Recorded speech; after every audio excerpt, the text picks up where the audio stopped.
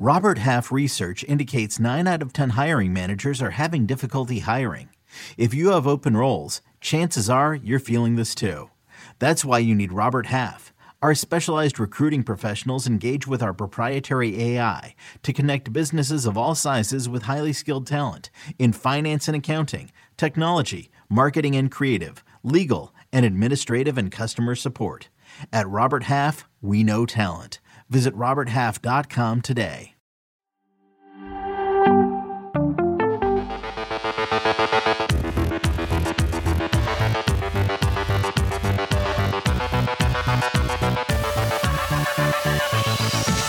Welcome to another off-season edition of Fantasy Football Today DFS. I am Sia Nejad. We are continuing our off-season series highlighting DFS, highlighting game theory, strategy, player analysis. But today, we have a special guest to highlight all those things, kind of, but to also highlight some NFL futures. This guy, in my opinion, is the king. He's the star. His name is Alex, but he goes by Lil Geppetto sometimes. But you can find him on Twitter at PropStars. That's Prop STARZ. Alex, how are you doing?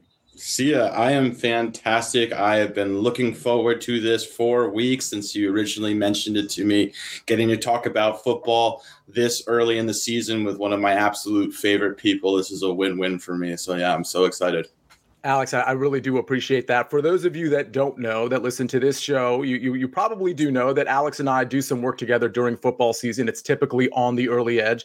Alex is part of the Sportsline brand, a gigantic part of it, to be honest with you. And he's on most of the early edge stuff, not just during football season. If you're not watching the early edge, I don't know what you're doing, because these guys are absolutely killing it.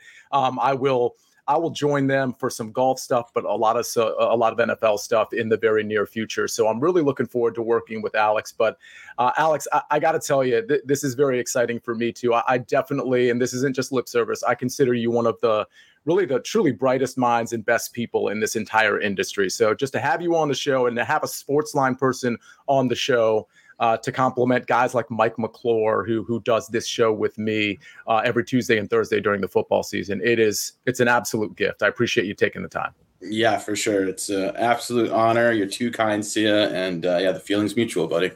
Awesome. Well, let's get started. I know people don't want to hear me just heap praise on you for 45 minutes. So you gave me, and I know you've been on Sportsline, you've talked about some of these futures in the past. You gave me 5 futures that you are already on. And I just wanted to kind of go through them. I may talk about some DFS slants to some of these picks, and I might have some follow-up questions for you. But let's start with, Alex, the Baltimore Ravens. You have the Baltimore Ravens over 9.5 wins.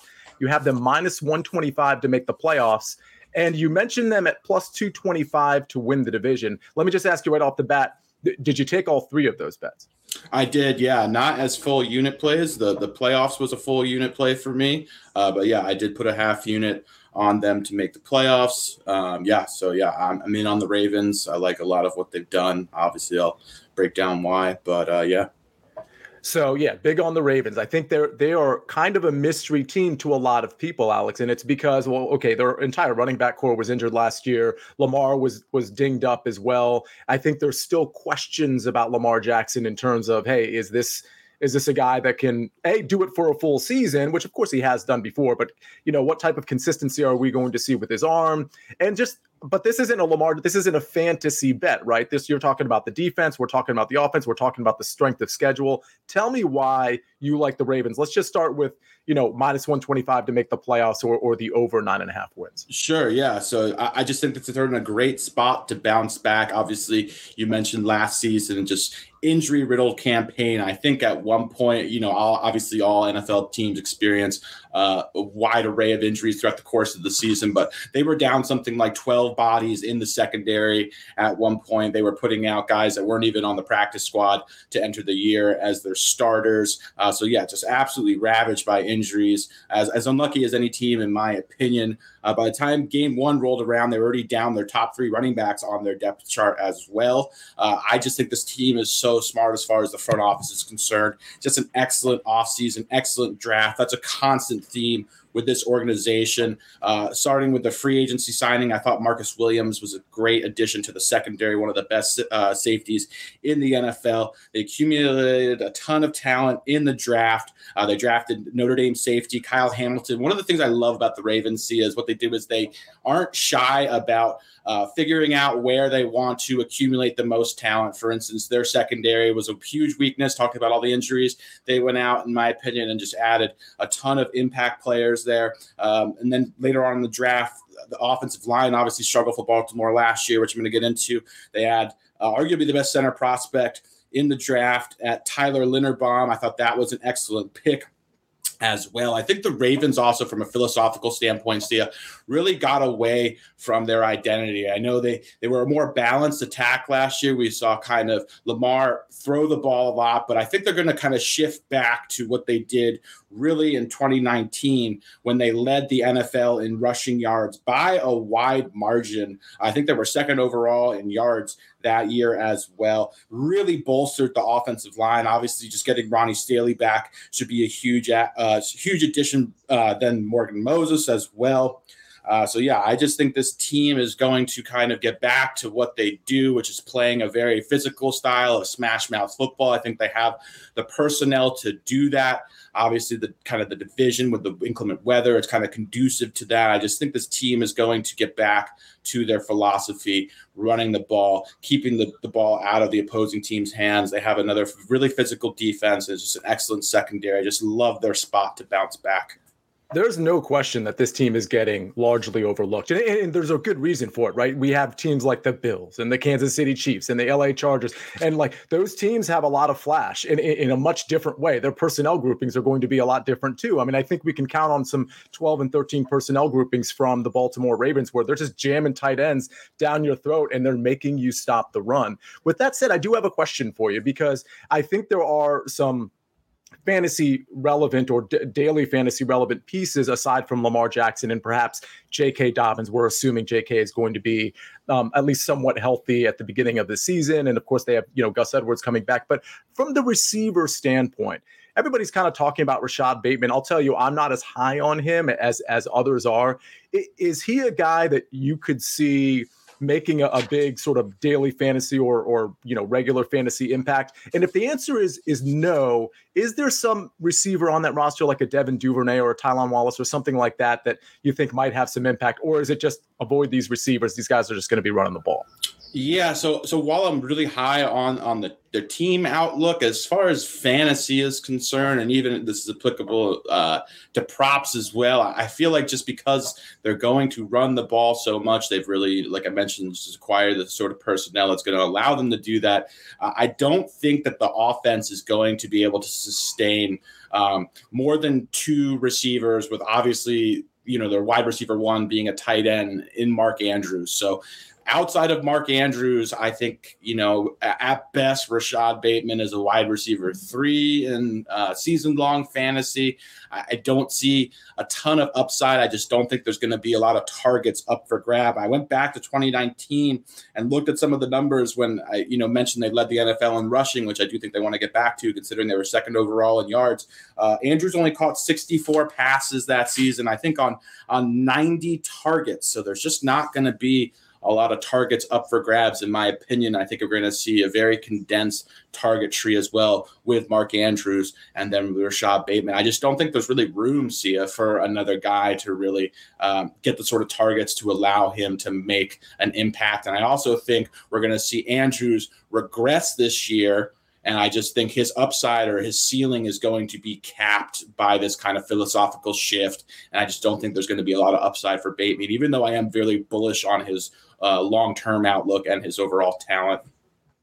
Yeah, no, I totally agree with all of that when it comes to the receiving core. I will point out, because this is a daily fantasy show as well, that the Ravens do play at the New York Jets week 1. It's a 45-point total. I think it's an interesting game. It's the 1:00 game. So if you're playing the main slate, I mean, obviously you're probably going to be looking at Raiders Chargers. You're probably going to be looking at the Kansas City Chiefs, Arizona Cardinals, maybe even the Packers Vikings. Those are all afternoon games. But I think the play there, if you wanted to get different, I think playing Lamar Jackson naked or playing him with Mark Andrews is going to be something pretty contrarian given so many people on the main slate are going to be playing those afternoon games. You could also consider playing the 1 o'clock slate and just focusing on that Baltimore Ravens game and perhaps bringing it back with your favorite New York Jet receiver or Breece Hall if he flashes in the preseason. These are all things I like to think about 2 months before the season starts because the lines are there for us to dissect, and the DraftKings prices will be out in no time. So, Alex, let's move to what we're actually not going to move much because we're going to stay in the AFC North.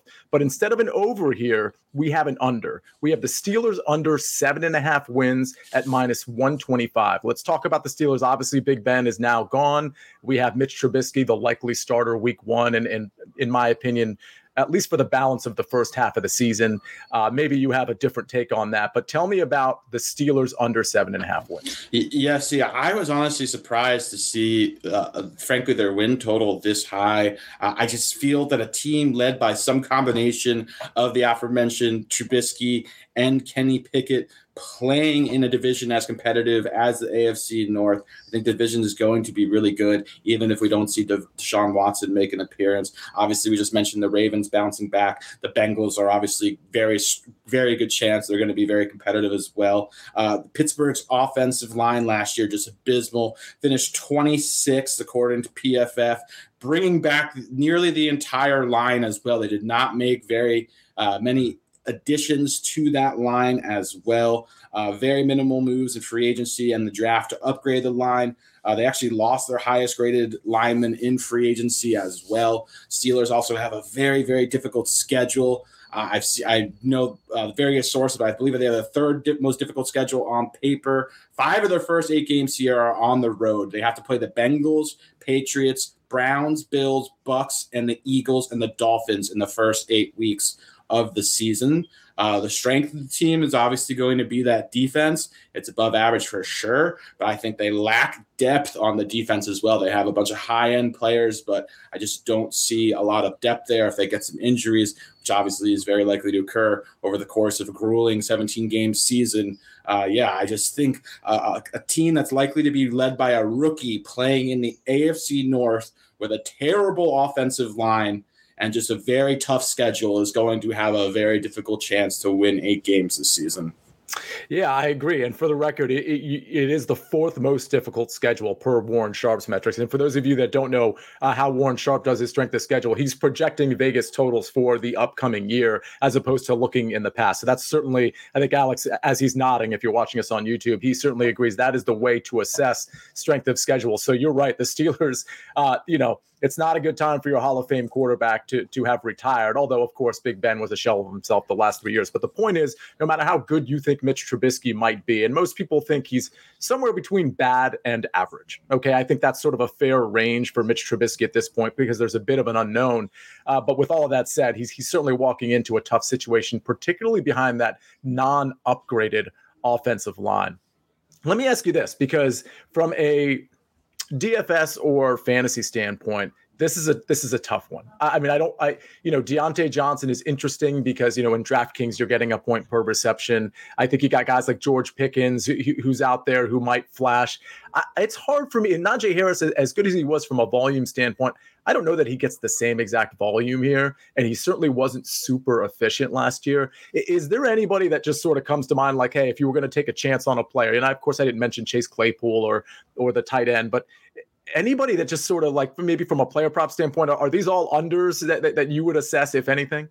Yeah, I mean, as far as Harris is concerned, just absolutely monstrous workload. You mentioned a lot of the advanced metrics. He was not picking up yards that were out there for him. According to a lot of the advanced stuff, he actually played very poorly. And then when you combine that with the offensive line and just a massive workload, I think he's a likely candidate to regress. We saw the same thing with Deontay Johnson. I know he kind of improved as far as the hands department was concerned. But it's just hard to replicate that huge volume as well. Not knowing if we're going to get a quarterback could be a downgrade there, even though obviously Ben was terrible. And then there's just a logjam at wide receiver. I think kind of the one guy that I think has maybe a little bit of sneaky value would be Freiermuth, just kind of from an addition from subtraction standpoint, being no more Ebron. Freiermuth, even when he was playing down the stretch, he wasn't even a full-time player. He was only playing between like 55 and 60 60% of the offensive snaps. With Ebron out of the picture, another year under his belt, you'd like to think that he'll become a full-time player in that offense. Certainly flashed at times. I thought he was solid and consistent. And with tight end being just such a position that's so thin outside of, the top 4 or 5 guys, it's just kind of just not a lot of standout that I think Freiermuth could have some sneaky value. But yeah, there's just not a lot to like as far as the offense is concerned, in my opinion. This reminds me, Alex, of the primetime shows we did last year heading into Sunday night and Monday Night Football, because Pat Freiermuth was such a popular first touchdown option. Of course, we did the Van Jefferson Memorial. For those of you that are listening to this show that are fans of the early edge, that was when we would all pick the first touchdown score. And I know Pat Freiermuth was sort of featured in that segment here and there on some of these primetime games. So I miss those shows, and hopefully we'll be working together doing those in a couple of months. I'm actually really looking forward to that. Let me ask you something, because I know you put these picks out earlier. I want to stay in the AFC North just for a second, because newsflash, for those of you that don't know PropStars, he really does move lines, not necessarily with his bets, but with his information. He has a lot of people that follow him on Twitter and in other places, Sportsline, Slack channel, you name it. And the reason I say that is because when this was put out, the line moved. And that's what happens when this is I'm not just making this up. This is like a real thing. So I just want to ask you this. The Baltimore Ravens are now plus 160 to win the division. The Bengals are plus 190. The Browns are plus 275. And the Steelers, of course, are plus 1,000.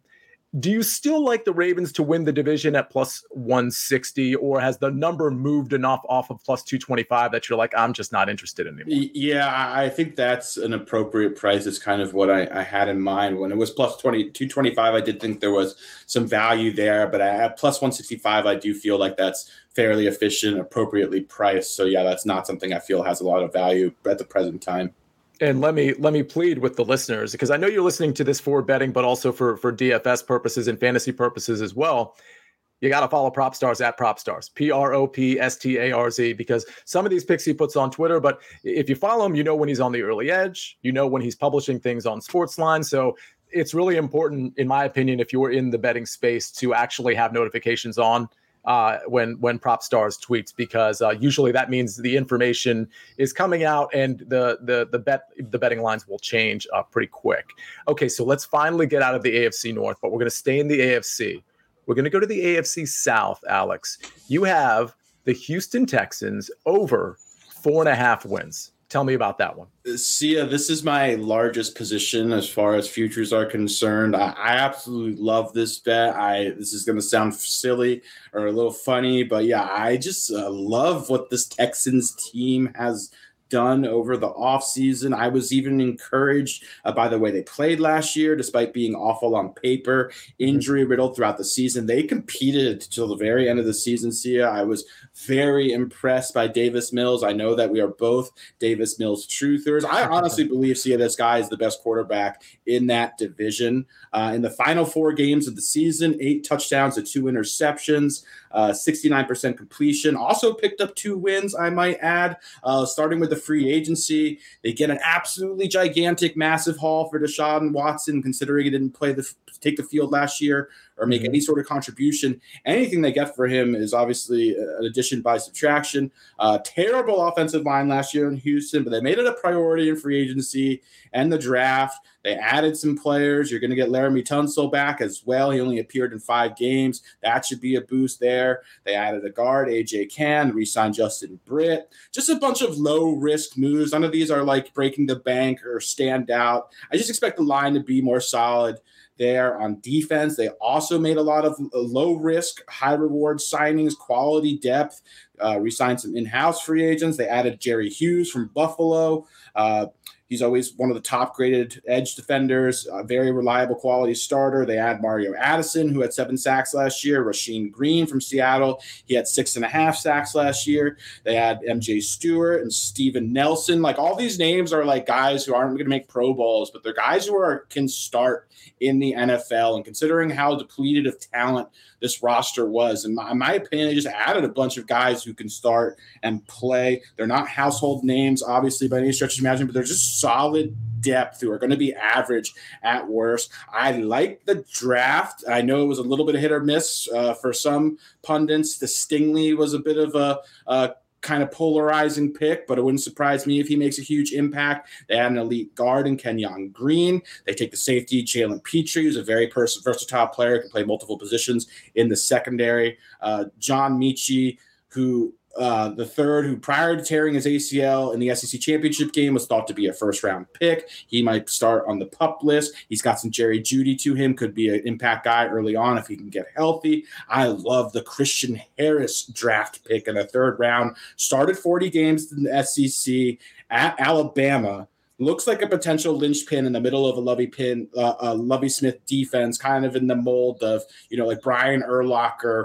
I love the Christian Harris pick. They finally addressed the running back position in round 4, which is, in my opinion, where you should address it. No earlier than that, picking up Dameon Pierce. He's going to join a crowded back with Marlon Mack, a crowded running back group with Marlon Mack as well. Just the more I break down the roster, I just think that they're going to be solid. They are in such a terrible division. Mm-hmm. We saw Davis Mills really make strides. I love the offseason. They didn't overpay anyone, Sia. They still have a ton of flexibility, re-signed a lot of key veterans, have a ton of guys returning from injury. If they stay healthy, it would not surprise me, honestly, if they're one of the surprise teams in the NFL. There's always a team or two that you kind of anticipate just being terrible, who out of nowhere is somewhat competitive. I honestly am so bullish on them. I could see them potentially winning 6, 7, 8 games. I even sprinkled something on them winning the division at, I believe it was plus 2,800, and I even sprinkled a little bit on them to make the playoffs at plus 1,200. I love them to win 5 games, though, Sia. I just think even if I'm overrating them, which I probably am, they are a 5-win team in this terrible division. They have a soft schedule at plus money. This is a multi-unit play for me. Yeah, I do like the Houston Texans. I'll note that it starts off pretty hard for them. Indianapolis, at Denver, at Chicago is not very hard necessarily. Then they get the Chargers, but then it kind of clears up for them. They go to Jacksonville, they go to Vegas, they get Tennessee and Philly at home. Then they're at the Giants, at Washington, at Miami, Cleveland at home. We don't know what their situation is going to be like necessarily. We skip a few games. We finish, of course, at Tennessee, Jacksonville, at Indy, and we don't know what the shape of those teams that are better off in the division from an odds standpoint are going to be that late in the season. We do know Davis Mills is auditioning, whether it's for the Texans or some other team. He's certainly auditioning. And I thought, given all of his limitations, both in the receiving, running back, and offensive line core, he actually, his stats aren't going to be great. But if you watched him play, you saw an NFL-grade quarterback. So I just think that Davis Mills has the upside. And with an improved offensive line, with guys like John Mechie and perhaps Dameon Pierce, and I know Mechie won't be healthy right away, but maybe by week 6, week 5, he's on the field. So yeah, I like this play quite a bit. I'm also bullish on Houston, and I think when we get to the sort of the DFS part of taking flyers on guys, listen, Brandon Cooks is not a flyer guy. People know Brandon Cooks. He produces 1,000-yard seasons pretty much every season of his career. But there's other guys to perhaps speculate on. Brevin Jordan, Dameon Pierce. There are the guys that Alex mentioned that I think might have an early DFS impact because you can get them super cheap. And frankly, especially in the beginning of the season, Houston will be playing comeback ball against a lot of these teams. So you can kind of consider that in your analysis when you're rostering guys like Brandon Cooks or Nico Collins or even a Dameon Pierce. So I like that one, Alex. Let's move on to the Philadelphia Eagles, which is just a very hot button team. But before we do that, I do want to take a break. We're going to hear a word from our partners. And we are back. We've got 2 picks left coming from Prop Stars, and we're going to go to the NFC East, which is always just kind of a hot division to talk about. Whether the teams are good or not, this is always a division that people like to talk about. These are big markets, and one of those big markets is, of course, the Philadelphia Eagles. Alex, what do you like here? Yeah, I felt the Eagles had just absolute A+, hit an absolute home run through the offseason. I like both them. I like their team win total. I originally bet it at over 8.5. I like them at the division, which I found at plus 225. I like them also to make the playoffs as well. But yeah, just starting with the offseason, signing Hassan Reddick, in my opinion, the best pass rushing free agent, signed him to a pretty team-friendly deal as well. 3 years, $45 million. Instead of 23 sacks over the last 2 seasons, split them between Carolina and Arizona. They then released Fletcher Cox and immediately re-signed him to a much more team-friendly deal. This was a team that was not thought to have a lot of cap space, but just absolutely maneuvered throughout the offseason so well. Add Zach Pascal, who adds a nice depth to that receiver core. Kaiser White, linebacker from the Chargers, who looked really good, who was able to cover. He had a good coverage grade from PFF. They also got a ton of trade equity, future draft equity, by trading I think they had 3 first-round picks going into the draft. I believe they shipped either 1 or 2 of them to New Orleans, got a massive haul of future draft equity. I know they weren't incredibly high on the current crop or this year's draft class, so I think that was a very shrewd move. They select Jordan Davis from Georgia, who I think is going to be a linchpin in the middle of this defense. This guy is absolutely massive, athletic, tested just off of the charts, obviously played on, arguably the best defense in the nation and was the best standout player on the defense as well. Then we see them trade for A.J. Brown, sign him to an extension that actually ended up being very team-friendly when you look closely at the numbers. The rest of the draft, they draft Cam Jurgens, and then Nakobe Dean, the middle linebacker from Georgia, just absolute playmaker, thought to be a first-round pick everywhere with some injury concerns. Eagles obviously checked him out. He's apparently just looks incredible through mini camp so far. Very, very high on him. Being able to get him in the 3rd round, the sort of impact that he could potentially have at a position of need as well, I just thought was such a great pick there. And then we saw James Bradbury addition. The secondary gets a big boost with him. Obviously miscast a little bit, shadowing number 1s in New York. I don't think that was the best. That zone wasn't the best scheme for him. I think he's going to be much better in Philadelphia, not having to necessarily kind of shadow 1s as well when you have Darius Slay. Adding Jaquiski Tart as well. Eagles have a very, very strong O-line. They kind of invest a lot into both lines. It's where the majority of their spending goes. Skill position players, from a fantasy standpoint, look good to me as well. We saw Devontae Smith really flash last year. Dallas Goedert's going to be the tight end 1 throughout the whole season, not have to split snaps with Zach Ertz as well. Then you add someone like A.J. Brown, who can just also take the top of the defense as well. Miles Sanders, hopefully healthy as well. I just think this Eagles defense is stacked. It is loaded. It's one of the most talented rosters in the NFL. It's going to ultimately come down to how good is Jalen Hurts going to be. Obviously, love the fact that he's on the rookie contract. It enables you to go out and kind of be aggressive and add all these guys. But yeah, I just think this roster, Sia, is deep, it's stacked, it's got top end talent, it's got depth. Everything I look for kind of checks every single box for me personally. Yeah, and it's interesting when you say it comes down to Jalen Hurts. When it comes to winning the NFC East, I kind of think Jalen Hurts just needs to be average to slightly above average to win, because I just think the Dallas Cowboys are starting to leak oil. We're starting to see a changing of the guard, no pun intended, with the Eagles maybe having the better offensive line finally than the Dallas Cowboys. The Dallas Cowboys lose Amari Cooper. They lose an edge rusher in Randy Gregory. Nobody's getting younger, right? Ezekiel Elliott looks to be slowing down. Dak Prescott is fine, but the receiver core has questions because Michael Gallup is injured. There's a lot of questions in Dallas. And they're not the type of team that has a pedigree where they are immune from questions all of a sudden. I feel like Philadelphia is so much more well-rounded and has greater depth sort of across the board that I think Jalen Hurts could be the inferior quarterback to Dak Prescott, and they could still win that division. So that leads me to my question of, okay, so you got them at around plus 200, maybe you even said plus 220. That was some time ago. They're plus 165 now to win the NFC East. I still don't think that's a bad number, because I don't think, I'm a Washington fan. I don't think they can really compete with those 2 teams. I don't think the Giants can compete with those 2 teams. So it's a 2-man race. And I just think at this point, we're just being stubborn about the Cowboys line. Not we, you and me, but they're plus 135. The Eagles are plus 165. I think if it was swapped, I don't know that I'd want to bet it at plus 135, but I'm just saying, I don't know that I'd be super surprised if those were swapped.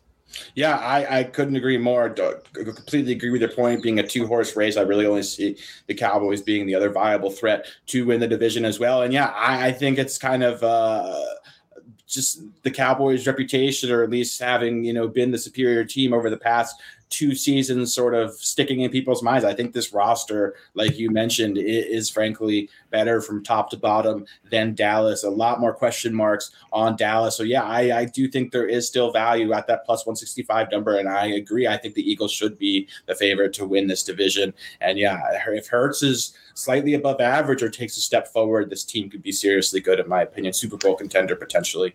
And I do want to add something to what you said about Jalen Hurts having a favorable contract. So keep in mind, Jalen Hurts was drafted 53rd overall. So he's getting second round money, which for the record equates to a 4-year, $6 million deal that he signed 2 years ago. So his cap hit in 2022 is $1.6 million. So you have to really appreciate that as sort of okay, how are they signing A.J. Brown? How do they have all this money to spend on the offensive line, defensive line? It's because they have not only their quarterback on a rookie deal, but it's not even a first-round quarterback on a rookie deal. And if you want to kind of compare and contrast, and that's why, teams like the Seahawks, when Russell Wilson was drafted in the 3rd round, he had obviously a team-friendly deal because he was a 3rd round, getting 3rd round money. And just by way of comparison, like Patrick Mahomes, this coming year, compare $1.6 million for Jalen Hurts to $35 million in 2022 for Patrick Mahomes. And for the record, that goes up to 44, anywhere between 44 and 59 million over the next year for Pat Mahomes. I'm not saying Pat Mahomes isn't worth it. What I'm saying is when you can pay Jalen Hurts whatever that is, 1/30th or 1/25th of what another superstar might be getting, that's so much money that can go around to build the depth and the talent to grab guys like A.J. Brown and James Bradbury, guys like that. Yeah, I couldn't agree more. It's just, like you said, it's just so hard to build that roster out when you have a guy accounting for such a high percentage of the cap, especially when it comes down to the depth. You can, if there's no injuries, obviously we know injuries play such a huge role in the league. As soon as, you get into week 7, 8, 9, 10, when bodies are starting to drop, you really see the difference there. And yeah, just having a guy on that rookie contract, not even a 1st-round pick, like you mentioned, it is very reminiscent of Seattle. I think that's such an apt comparison when they just had such a loaded roster and were able to maintain it through the duration of Russell's contract before he got paid. I just think that is a recipe to success. And then you need, when you're paying a guy such a substantial portion of your cap, he needs to perform at such a high level for it to be a value. And you just rarely see that. If there is a little bit of regression or injuries or, a variety of things happening, it's just so hard to, really, I guess, earn your worth in that scenario. So yeah, I just think kind of that model of being able to have a quarterback on this type of contract that can give you competent play. You don't need to be one of the best quarterbacks in the league when you have such a deep, talented roster. If you're able to be average or slightly above average, you can put together obviously a great team. Eagles, yeah, for example. Alex, I think that's part of the reason, because I always begrudge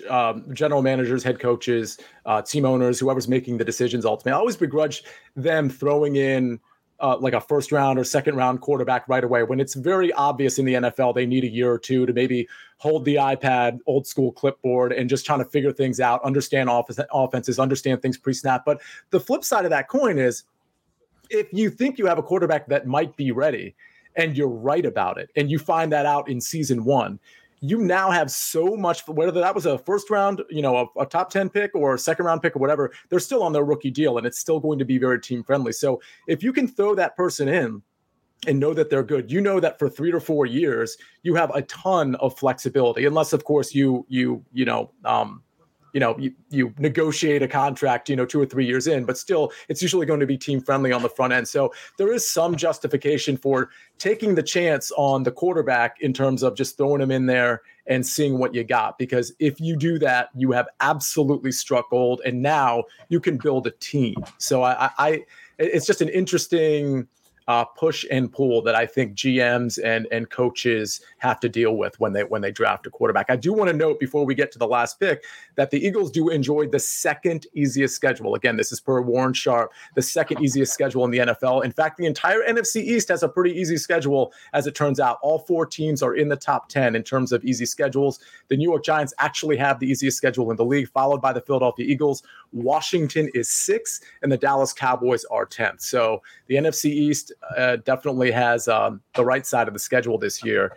Going to the final bet. It is, and this is funny that we're going to the Titans. You have the Titans under 9.5 wins at -125. The reason I say that's funny is because we just talked about Jalen Hurts being a $1.6 million cap hit in 2022. Well, the Ryan Tannehill cap hit in 2022 is $38.6 million. That is $37 million more than Jalen Hurts. Now, I'm not saying that to slight Ryan Tannehill at all. I think Ryan Tannehill is actually an above average quarterback in this league, or at least average. But it is interesting to see a Ryan Tannehill, who we think has like some pretty capped upside, having such a cap hit versus a Jalen Hurts who, and you see sort of the differences in what you can do with the teams when you have those types of discrepancies. But talk to me about the Titans under 9.5 wins. Yeah, this number just came in huge, Sia.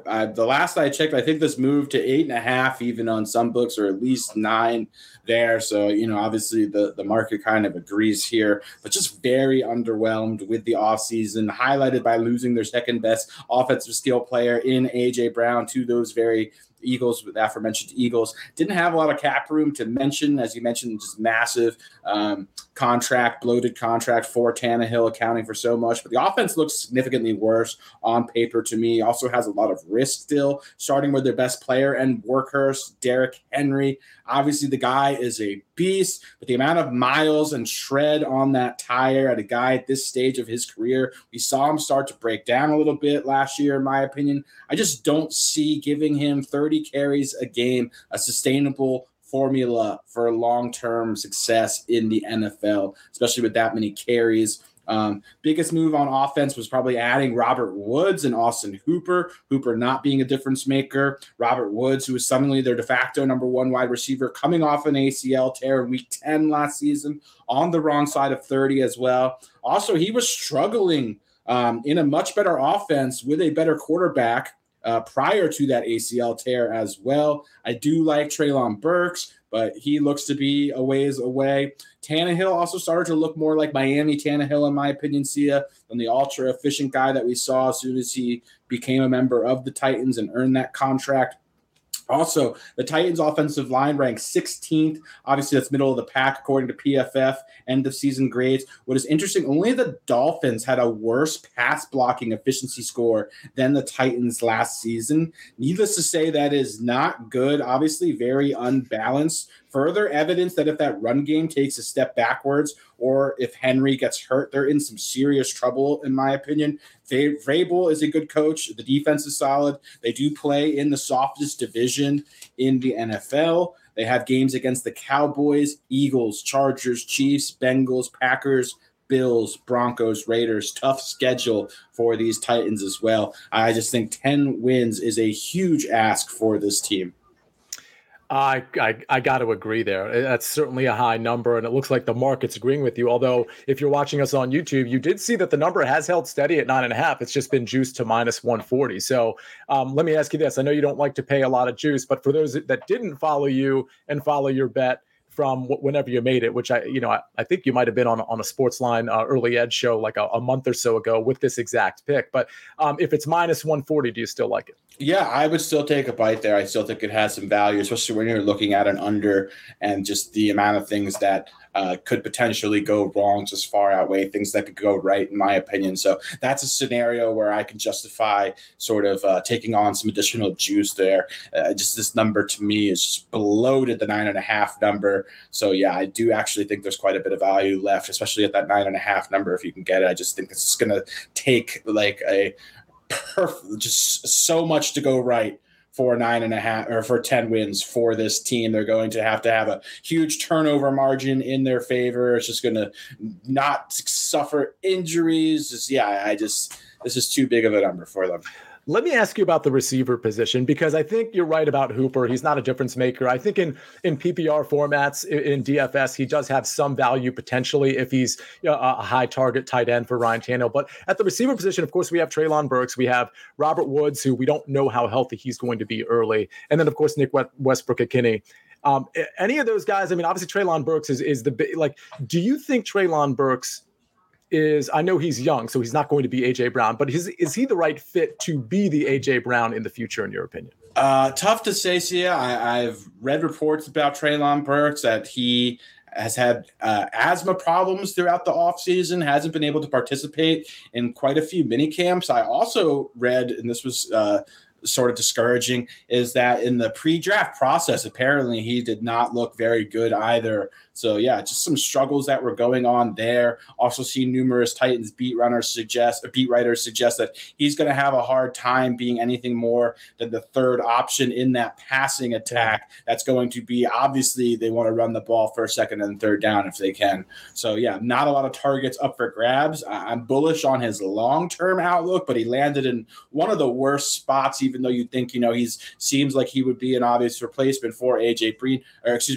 Brown. Profile similarly as well. I just don't think the targets are going to be there. I do think if anyone would be Westbrook-Ikhine has a little bit of sneaky value, but I just don't think there's going to be enough targets for there really to be much of anything. If the Titans they're going to run the ball when they're down. They're just so committed to that game plan. They're one of the few teams that kind of will run down multiple scores as well, almost stubborn in a way. So yeah, it's just hard to see much optimism, even though I am bullish on his long-term outlook. I just don't see it really kind of happening. If it does, it'll be sort of, once the season progresses and sort of down the line. Yeah, I feel almost bad for Ryan Tannehill because you can't just take A.J. Brown away and give him a rookie like Treylon Burks. I mean, if you're giving him like a Justin Jefferson type, that's one thing, and maybe some people think Treylon Burks has that type of upside, but I certainly don't. I kind of agree with you, Alex, and I certainly don't think he has that upside early. So when you have a guy like Ryan Tannehill with such a big contract, you take away his best receiver, his running back's about to turn 29, which isn't terrible, but he's coming off a foot injury as well. It's like, the quarterback's going to take all the blame on offense if it doesn't go well. And it's like, well, he's kind of hampered a little bit here. So I think you're right about Mike Vrabel. He can figure things out. But I think you're also right that the under 9.5 wins is the play. I will point out, from a DFS standpoint, that Tennessee opens with the New York Giants at home. And it's a pretty low total. It's a 43.5 point total. I don't think people are going to play Derrick Henry. There's just so many other games, and Derrick Henry's probably going to be pretty expensive. I think he'll be an interesting contrarian play because people will be afraid to pay the Henry price. They'll be afraid to trot him out just in general. And there's going to be so many sort of better options, or perceived better options. So I think he's an interesting play early in the DFS season because there are so many question marks, not necessarily with Henry himself, but also with that offense as a whole. They're at Buffalo week 2. Nobody's playing Derrick Henry there because they're going to assume, of course, that Tennessee is going to be playing comeback ball, which is probably true. But if it's not, and Derrick Henry dominates because they dominate the time of possession and through the ground, then, again, and then they play Las Vegas week 3, like, there are paths from a DFS standpoint to play a contrarian Derrick Henry, which, normally we don't conceive of Derrick Henry as a contrarian play. But for the first few weeks, it's very likely that at least for the first 2 weeks, it's very likely that he will be. Alex, so that's all we have right now for your bets. But I want to talk about real quick, how do we learn about your bets in the future? I know you don't just do football. I know you do strikeout props for Sportsline and for the Early Edge. Can you kind of tell everybody where they can find you, whether that's on your shows or whether that's on your written content? Yes. Yeah. So I appear on Sportsline, Early Edge. I kind of shift between, they have 2 streams a day right now. Monday through Sunday is the Early Edge, starting at 10 a.m. Eastern, 7 a.m. Pacific, which I will appear on occasionally. Often or nearly Monday through Friday, you can catch me on the Early Edge in 5, which is at 1 p.m. Pacific, 4 p.m. Eastern. I write a column Monday through Friday during baseball season where I just do strikeout props. I will have a lot of futures content coming out as far as NFL season-long props are concerned. So basically, yeah, if you just follow me on Twitter and then subscribe to Sportsline, which I know you agree, Sia, is one of the best values in sports betting. It's not one of the best values. It is the best value. It truly is. And you'd have to be a subscriber to know that. But from the outside looking in, it's just, there's nobody I know that doesn't think that Sportsline isn't a value. I mean, you guys put so much of that value out in your free content at the Early Edge, but there's so much more behind the paywall, which doesn't really cost that much to pay, frankly. So, I needed to interrupt you there because I truly think it is the best value anywhere. Yeah, couldn't agree more. So yeah, all of my stuff is going to be through Sportsline. I'm so happy with Sportsline. But yeah, I will have a weekly NFL props article. Sia, you and I will be hopefully doing a couple of shows per week highlighting our favorite NFL props. I also do NBA props, baseball props. I'm the prop guy. He's the best in the business. His name is Alex Selznick, otherwise known as Prop Stars. There's a couple other nicknames too, which you'll have to watch the shows to learn. He is at Prop Stars. That's PROPSTARZ. It was such a pleasure to have you on the show. I'm glad we got to talk about these picks. We're going to talk to you more, I'm sure, as the season moves forward. And this is yet another edition of Fantasy Football Today DFS. We're going to see you next week with another guest and some more great content. Until then, we'll see you.